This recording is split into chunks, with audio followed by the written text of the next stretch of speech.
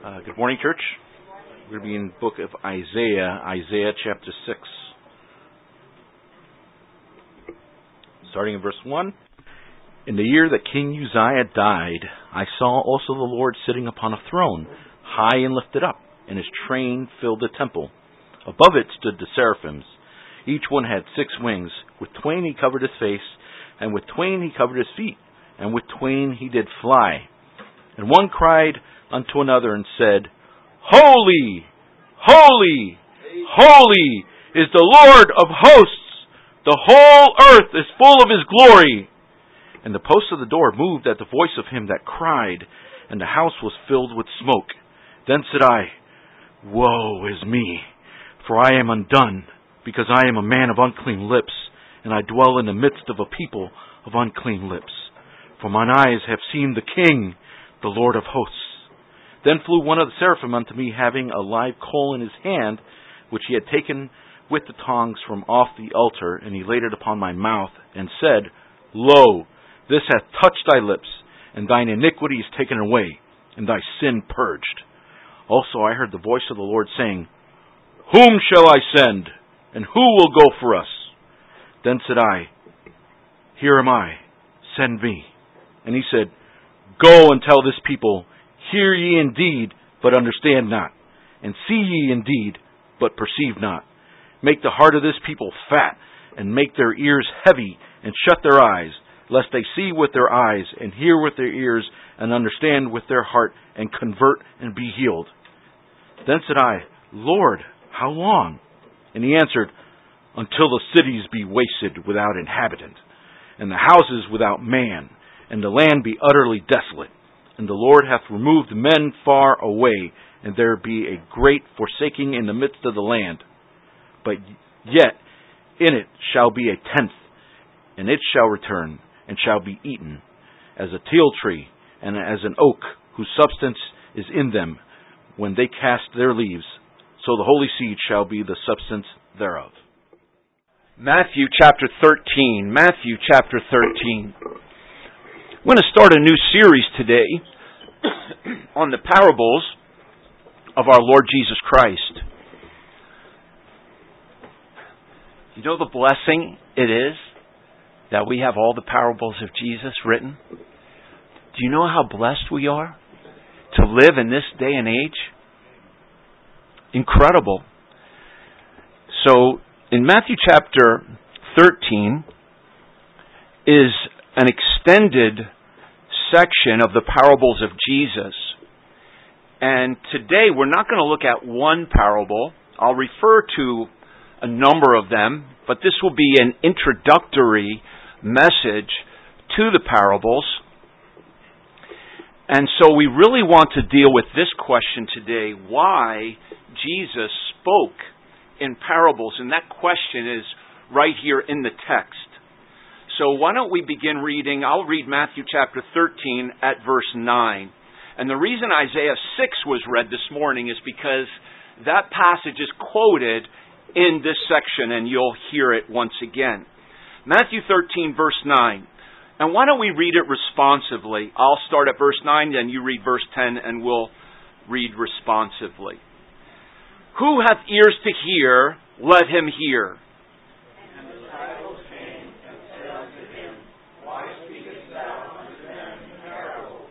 He answered and said unto them, Because it is given unto you to know the mysteries of the kingdom of heaven, but to them it is not given.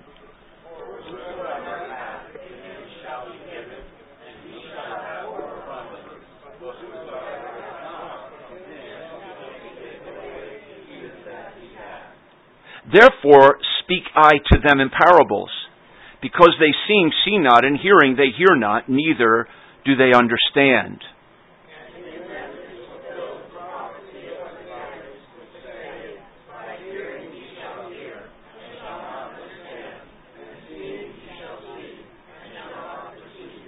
For this people's heart is waxed gross, and their ears are dull of hearing, and their eyes they have closed, lest at any time they should see with their eyes, and hear with their ears, and should understand with their heart, and should be converted, and I should heal them.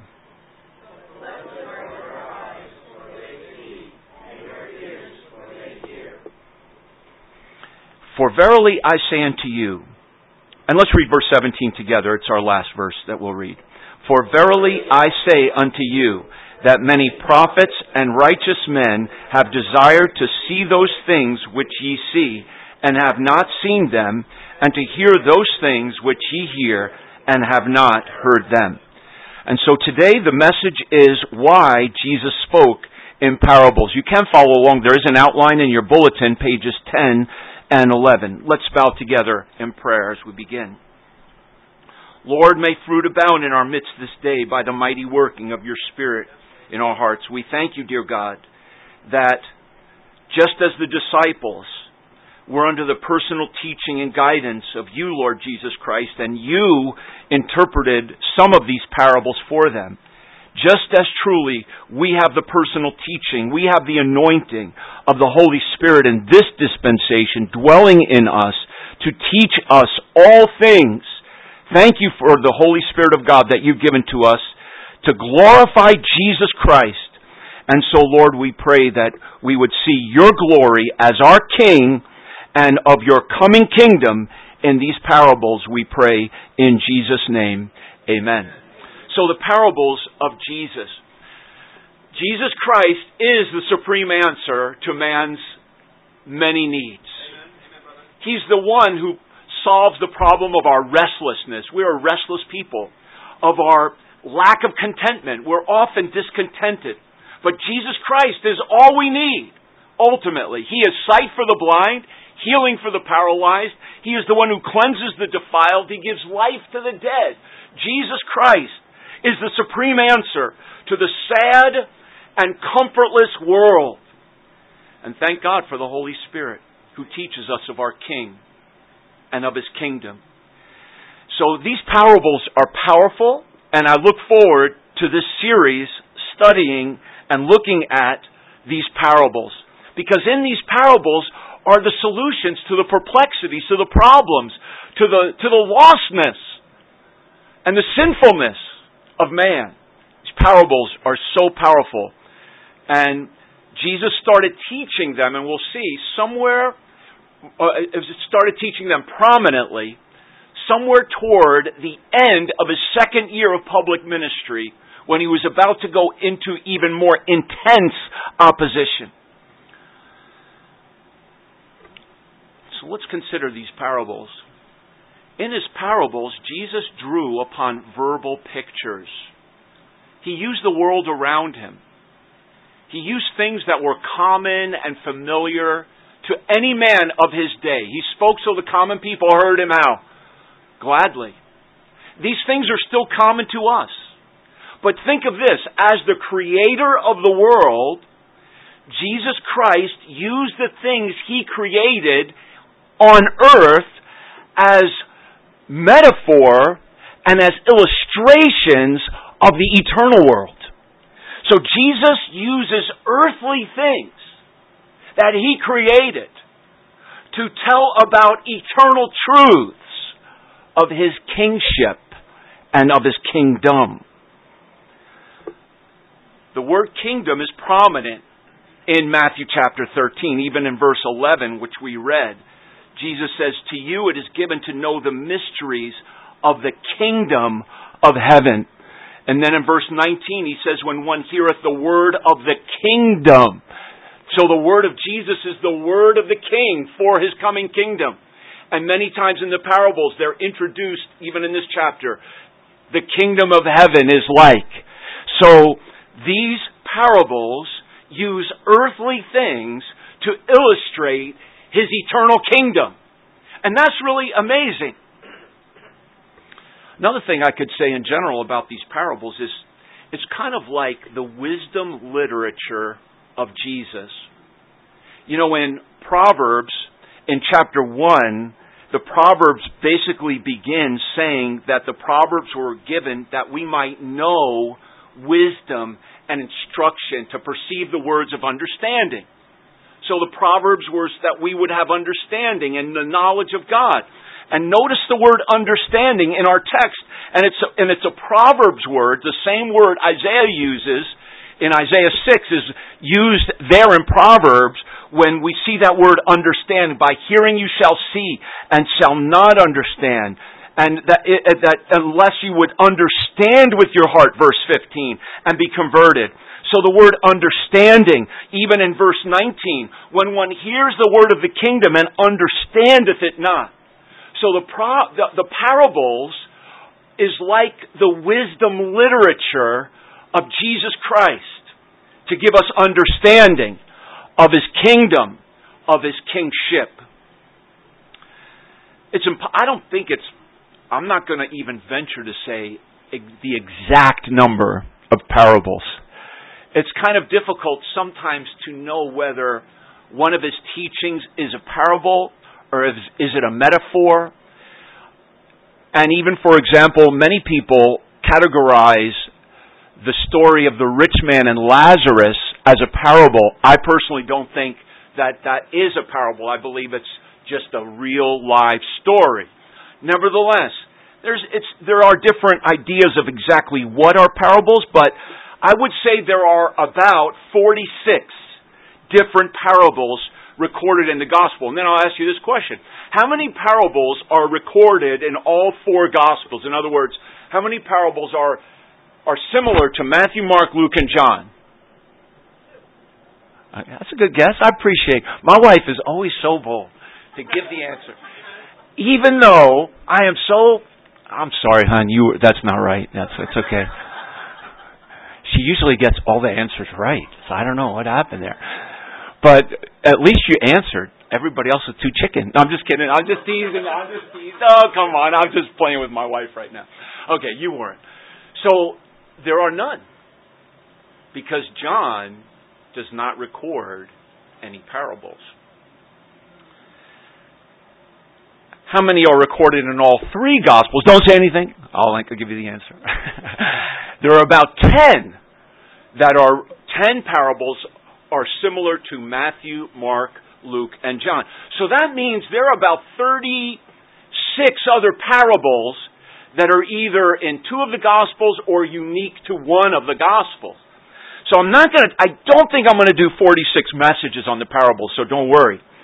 But this is an extensive study, and the parables of Jesus is no doubt a very important method of His teaching. So let's look at these parables.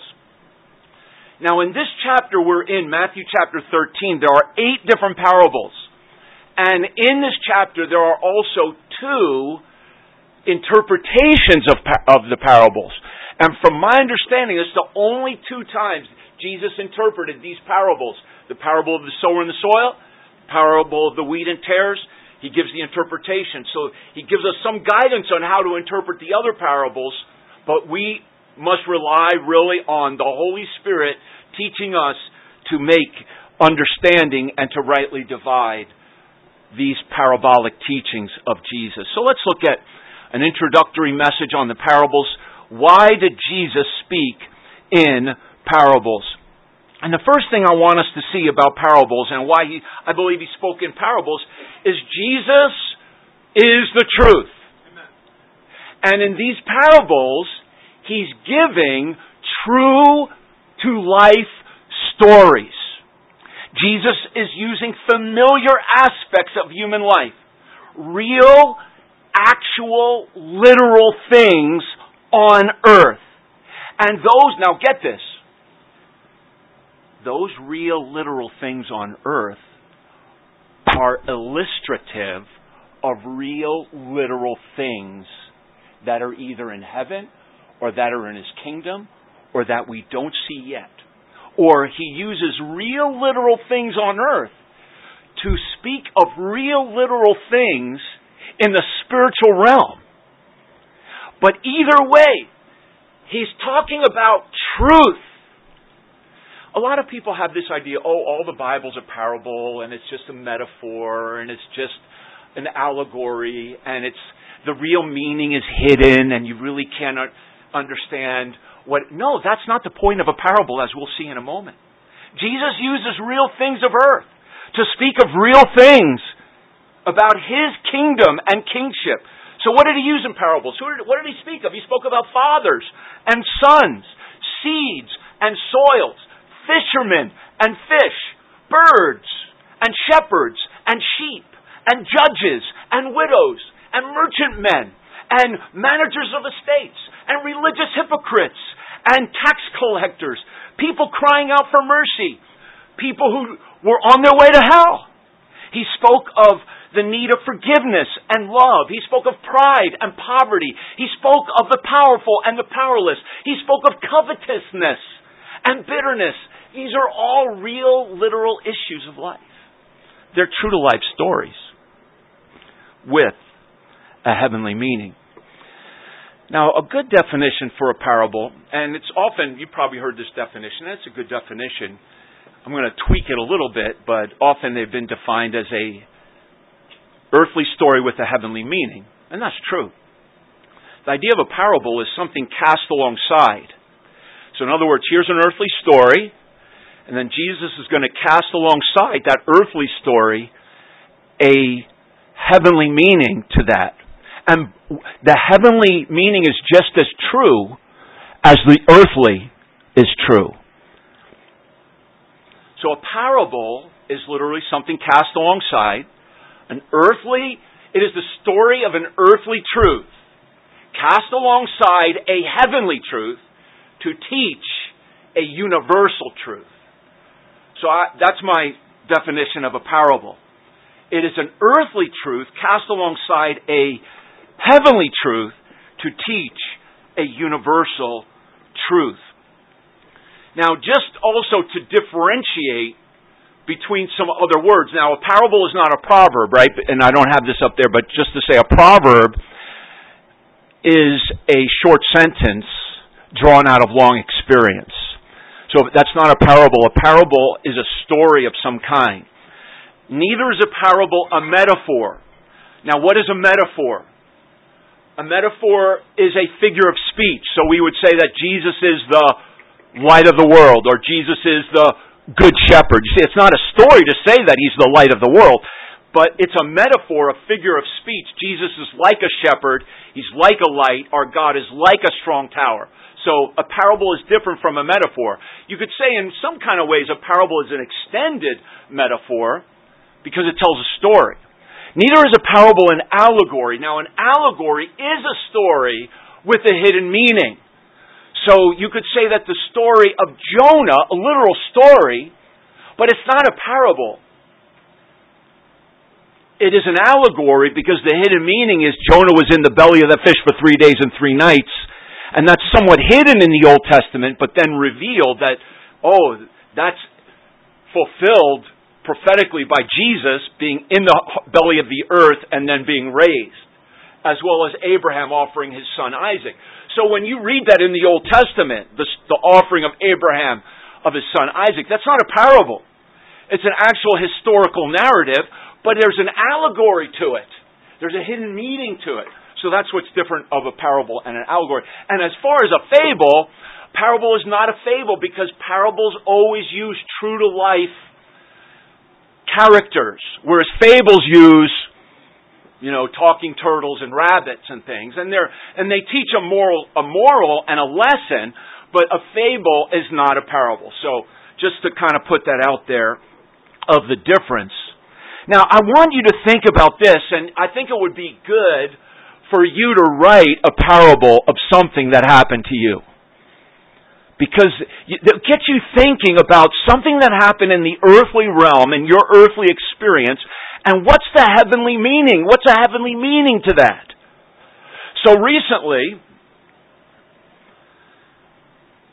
here's my parable. I want to give you my parable. I don't know what just happened there.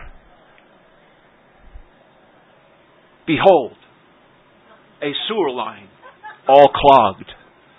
So I called the plumber for the 15th time. Previously, they've come and snake out the sewer line, and then I just kind of held my breath until the next time I'd have to call the plumber. But lo, this time, when I called the plumber, I had a big problem. Weeds had penetrated the sewer for so many years that now the roots had completely overtaken my sewer line. And now there was a gaping hole in my sewer. And so, extreme measures had to be taken. 3 men arrived at 4:30 in the afternoon, and with 3 shovels, they began to dig deep, and dig, and dig. They had to make the necessary fix. They went to about 6 feet down and found another sidewalk underneath about 6 feet. They said, "What kind of house is this, Mr. Wrecker?" I said, "I don't know. I didn't live here that long ago." But so they had to use their jackhammer and blast through another sidewalk about 6 feet down. And they kept digging and digging. And they looked for the exact spot where the sewer line had that gaping hole. But they couldn't find the sewer line. Where was it? It was deeper. They kept digging and digging to find the exact spot. It was difficult to find. But they did not stop. They found out that once the sewer line left the house, it went like this. It didn't go straight out. So they finally found the sewer line about 9 feet down after digging. And they did not stop until my front yard was filled with a pile of dirt. Can you see that mound of dirt there? This is my front yard, by the way. And they started at about 4:30. And then, finally, they found where the break of the sewer line was. You can't live in a house without a sewer line. So they found the break, and they were able to replace, and there was roots that had completely taken over that sewer line. And that's about 9 feet down, right beside my house. So that's my earthly story. And about 1 o'clock in the morning, they left. I said, "You can come back tomorrow." But they didn't. They finished the job. So what's the heavenly meaning, if you will, to my earthly story? I'll just give you the big idea. I won't go through every detail. Do whatever is necessary to clean the weeds out of your inner life. Because we cannot be clogged up on the inside in our walk with God. You might have to dig deep. It might be hard to find exactly what's wrong. But don't stop. It will be inconvenient. But use your resources. I had to spend about $7,500 that day, which I didn't think I was going to spend that morning when I woke up. But believe me, it was worth it. I was so happy that I won't have this problem, hopefully, anymore. Get rid of the weeds of fear and hatred and anger and worldly pleasure at all costs. So that's my parable. Hope you enjoyed it. The sermon is not over. The second thing I would like us to see, not only do parables teach us of real truth, true to life stories, but secondly, parables are a test of our faith. So now let's go to this text. They're a test of our faith. Now Jesus did use parables before Matthew 13. But at this point, something does change because he's speaking almost entirely in parables. Question, why? Even the disciples said, "Lord, why are you now teaching us only in parables?" And Jesus answers that question. And there's a few answers that we can give. Number one, as a test of our faith, parables will do at least one of two things. They will either reveal the truth to your heart, and that's the first thing. And that's what Jesus says. Why am I speaking in parables? He says, because it is given to you to know. And that is to have an understanding of the mysteries of the kingdom of heaven. But to them it is not given. Now question, do you want to know and understand the mysteries of God's kingdom? Amen. That's why we're here. The parables teach us that. And that's exciting. So a mystery is something up to that point hidden, that had been concealed, but now it was being revealed. But it could only be understood with someone who has an open heart, a sensitive heart, a believing heart, and a heart that is reliant upon the Holy Spirit for us today to be taught and to understand. You see, those who love Jesus and His Word will love the parables. It's a test. To reveal the truth to your heart. And I have a few different pictures. I won't really make reference, but I just took a few screenshots of other parables of Jesus. Here, the parable of the hid treasure. But what do parables reveal? How do they reveal? What do they reveal? They bring great understanding to our hearts. And that word, understand, by the way, you know who had understanding in the Old Testament? Joseph had understanding. And that word understanding that I referenced earlier, by hearing you shall hear and shall not understand. Joseph had understanding. David had understanding. Solomon had understanding. The psalmist in Psalm 119 had understanding. And for those who love the Lord and now can understand these parables, we will have understanding of His kingdom. And so it's really quite exciting that we have access to all these parables and someone to teach them to us. We can get understanding. And then He even says that if you have understanding, if you understand these parables, what's going to happen to you? What does it say in verse 12? As you learn these parables, you'll have what? More understanding. To whoever has, to him shall be given. And he shall have more abundance. And so you'll have understanding. You'll have a sense of enlightenment. And not only great understanding, but these parables can bring us great joy. And I'm going to skip down in the text, but look at verse 16 where Jesus said, "But blessed are your eyes." That is, the ones to whom the mysteries were given to understand. In other words, your eyes will be happy reading these stories. Happy eyes. People like to read stuff and look at stuff. I mean, we are a visual people. You're not going to find happiness by looking at all of the sin and wickedness that is available to us so easily at just a few clicks. But you will find happiness, Jesus said. Blessed are your eyes, for they see, and your ears, for they hear. And you'll have happy eyes and happy ears because God's Word rejoices the heart. And Jesus even says that prophets and righteous men desire to see these things which you see and have not seen them. We are privileged even more than Noah. Or as I mentioned, these men who had understanding in the past of like Joseph and David and Solomon. God's Word brings joy. I hope that as we study the parables, that our hearts would be filled with greater understanding, greater joy, that this would be revealed to us. But Jesus said that those whose heart has been hardened by their own unbelief, the parables will reveal the truth to the hungry heart, but it will conceal the truth to the hardened heart. And so here Jesus quotes from Isaiah chapter 6, the passage we read earlier, "By hearing you shall hear and shall not understand." You see, to them, it is not given for them to have understanding in the kingdom. And those who have hardened their heart, He says, it will be taken away, the things that He even has.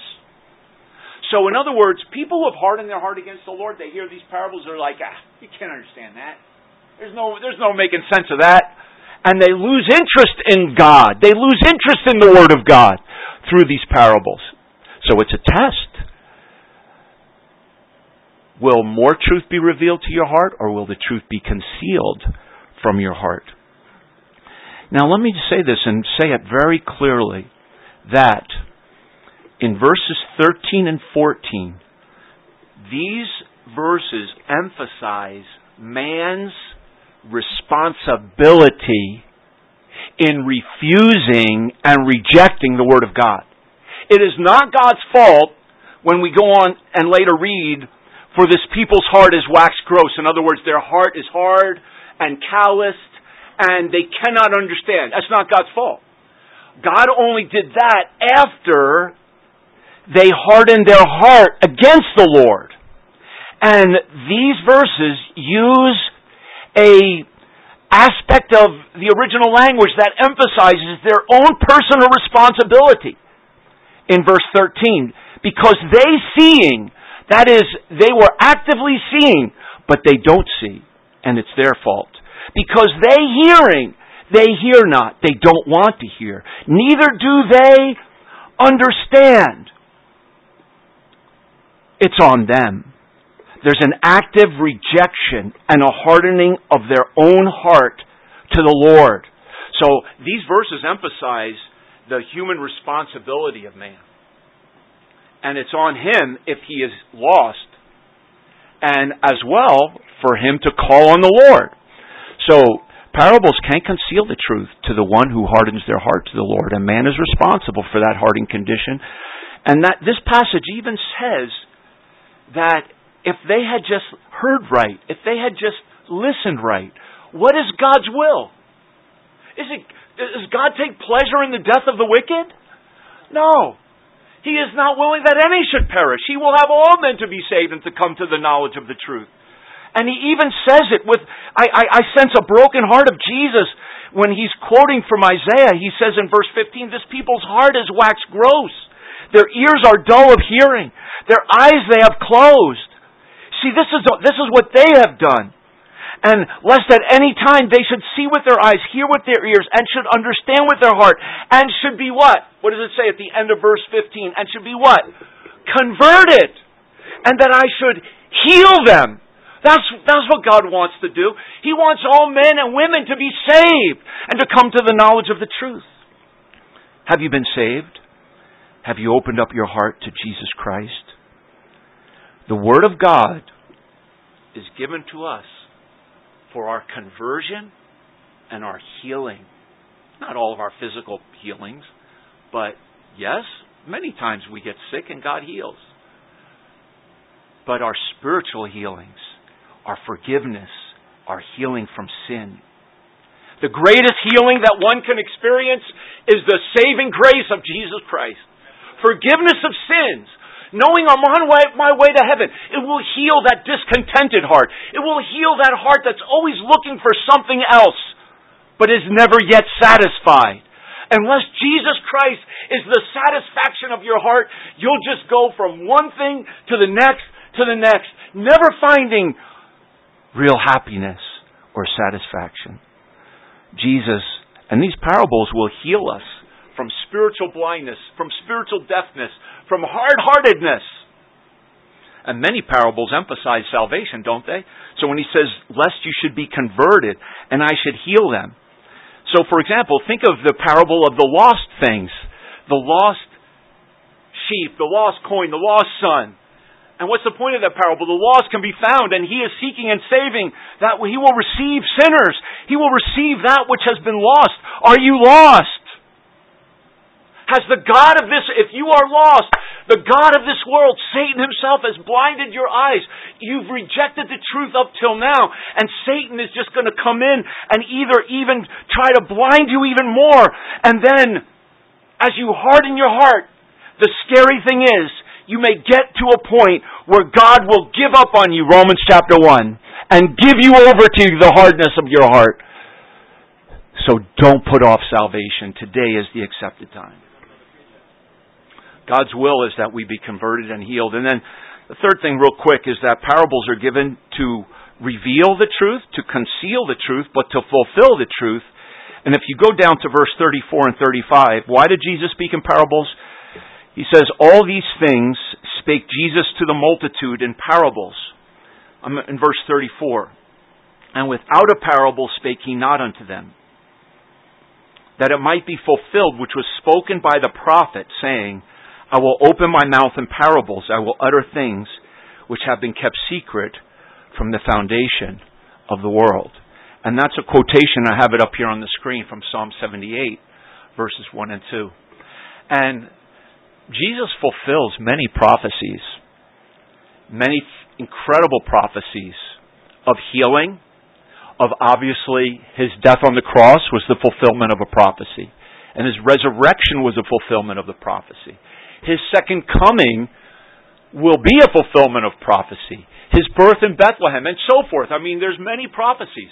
But just the fact that he taught in parables is also a demonstration that He's the Messiah. He fulfills a prophecy.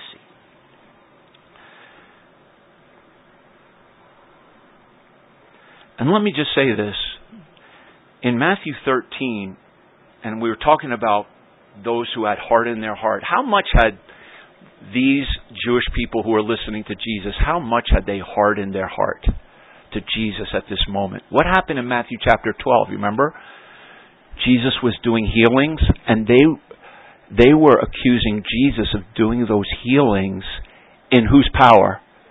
In Satan's power. He does this through the power of Beelzebub.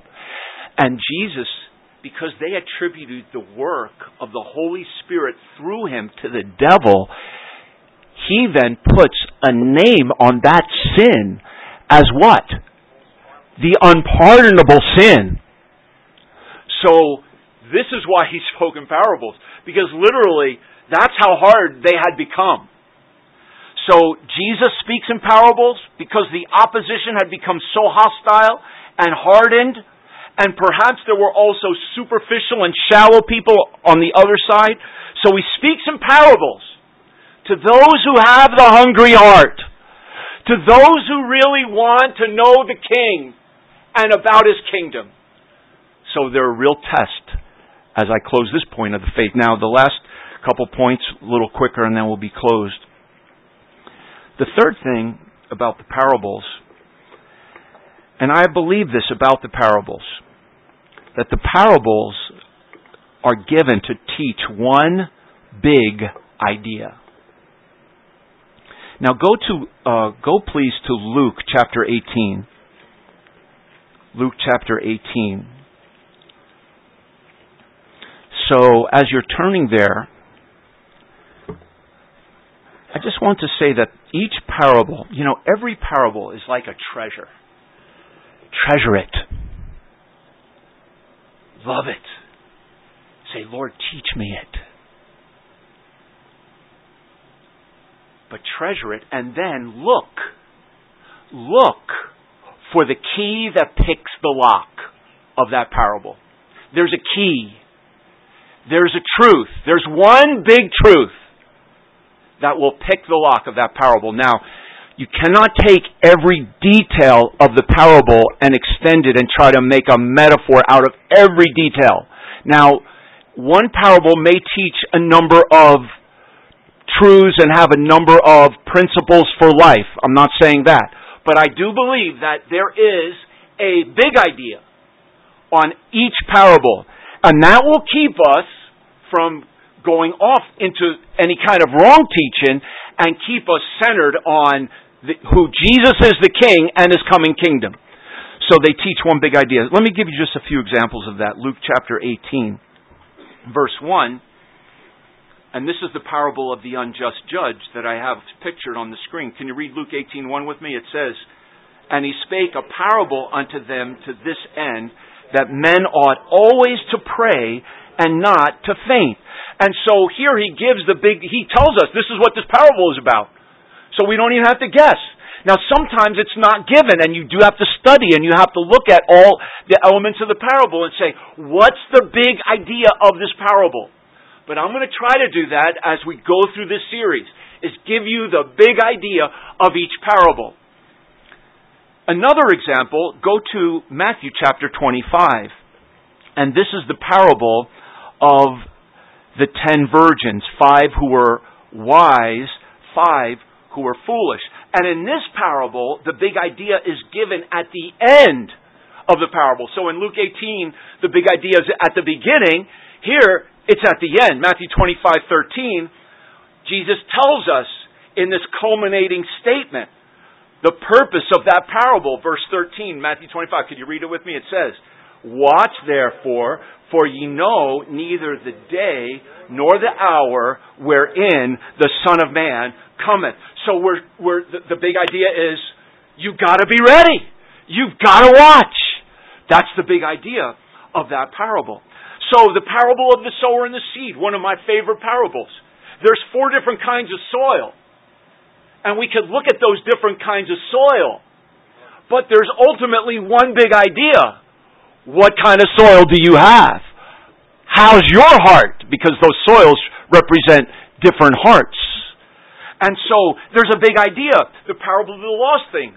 I mentioned it earlier. It's about the lost sheep, coin, and son. But it's really about one thing. It's about lost things. And Jesus can find that which is lost. Amen, brother. So they teach one big idea. The last thing I want to say about parables is they call us to action. They call us to action. Parables do not leave us standing where we are. They call us to work, to serve, to be something that we're not.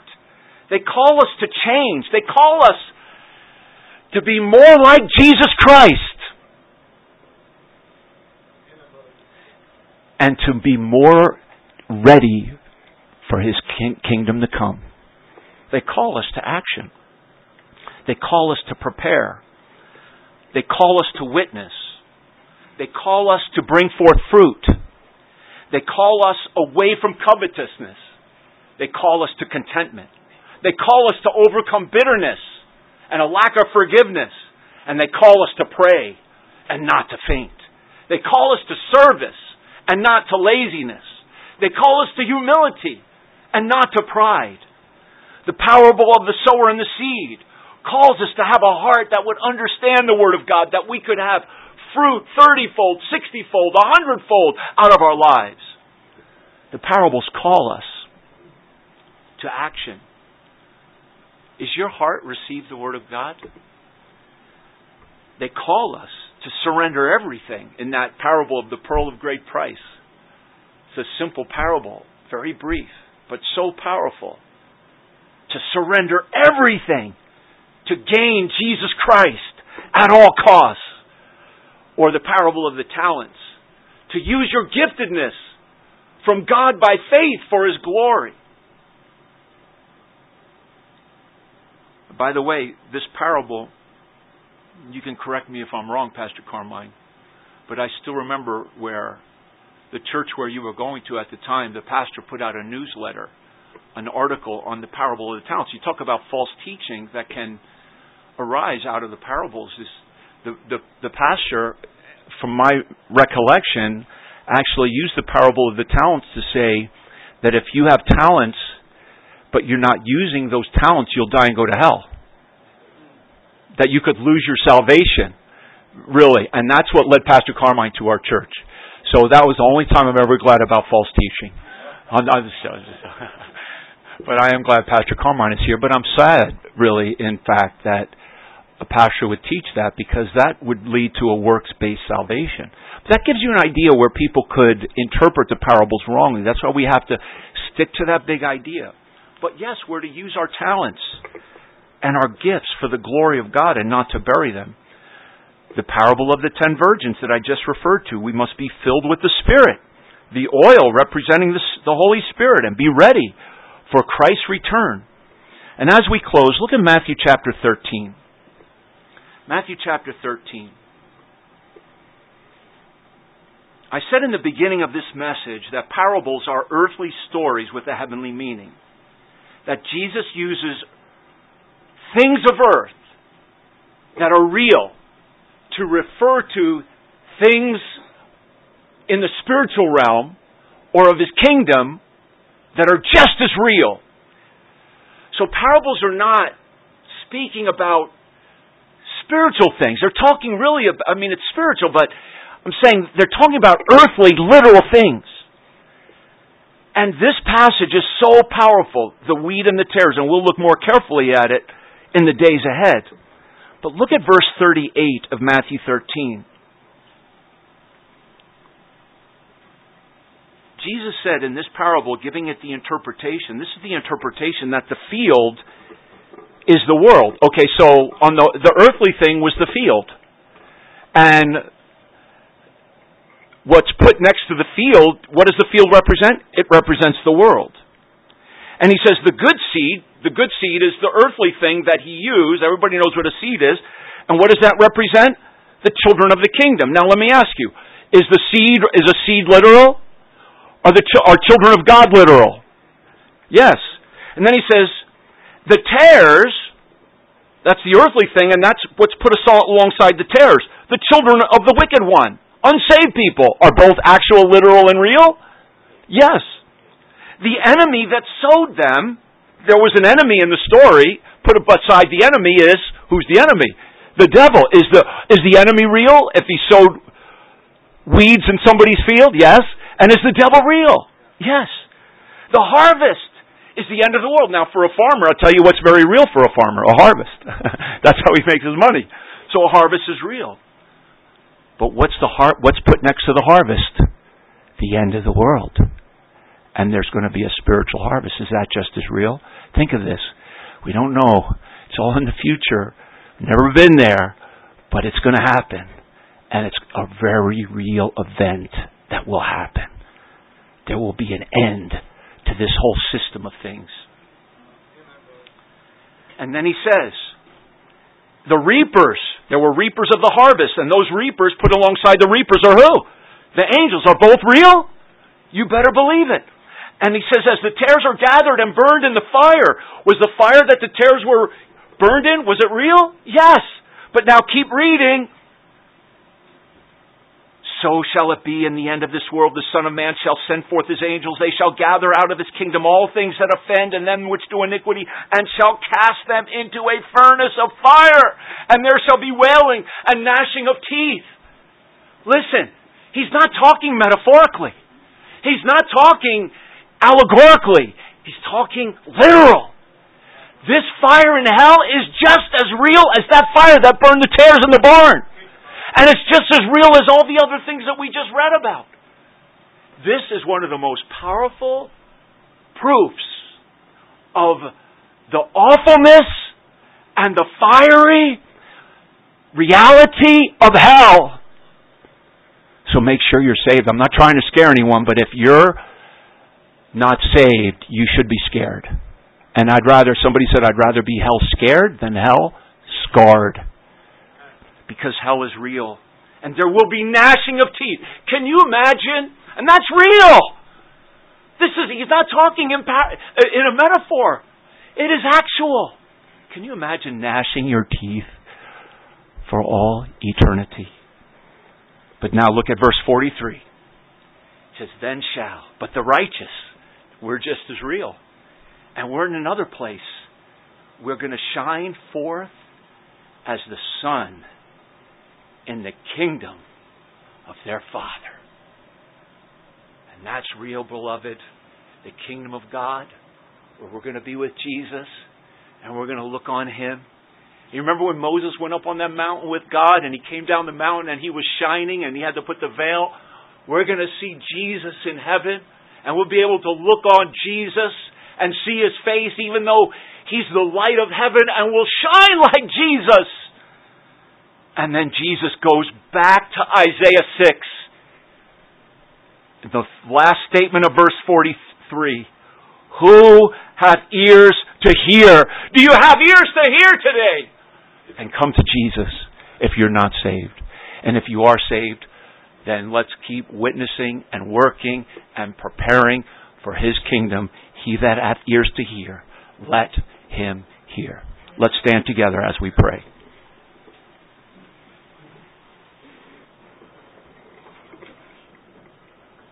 Thank you, Lord, for your word. Thank you, Jesus, for your teaching in parables. Oh, God, we cry out for a heart that's tender and humble to receive the truth of your word. How many would say, Pastor Matt, I love Jesus because He first loved me. His Holy Spirit is in me to lead me to love Him and to be more like Him.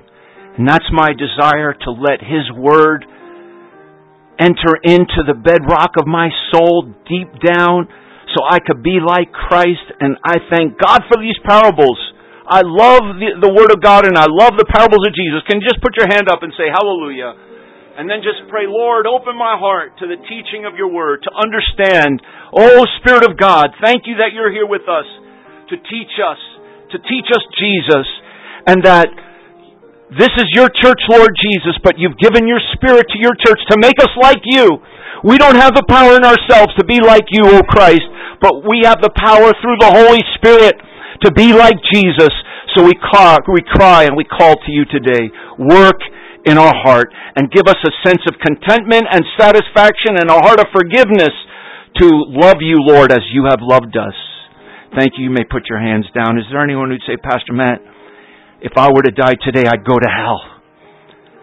And I don't want to go there.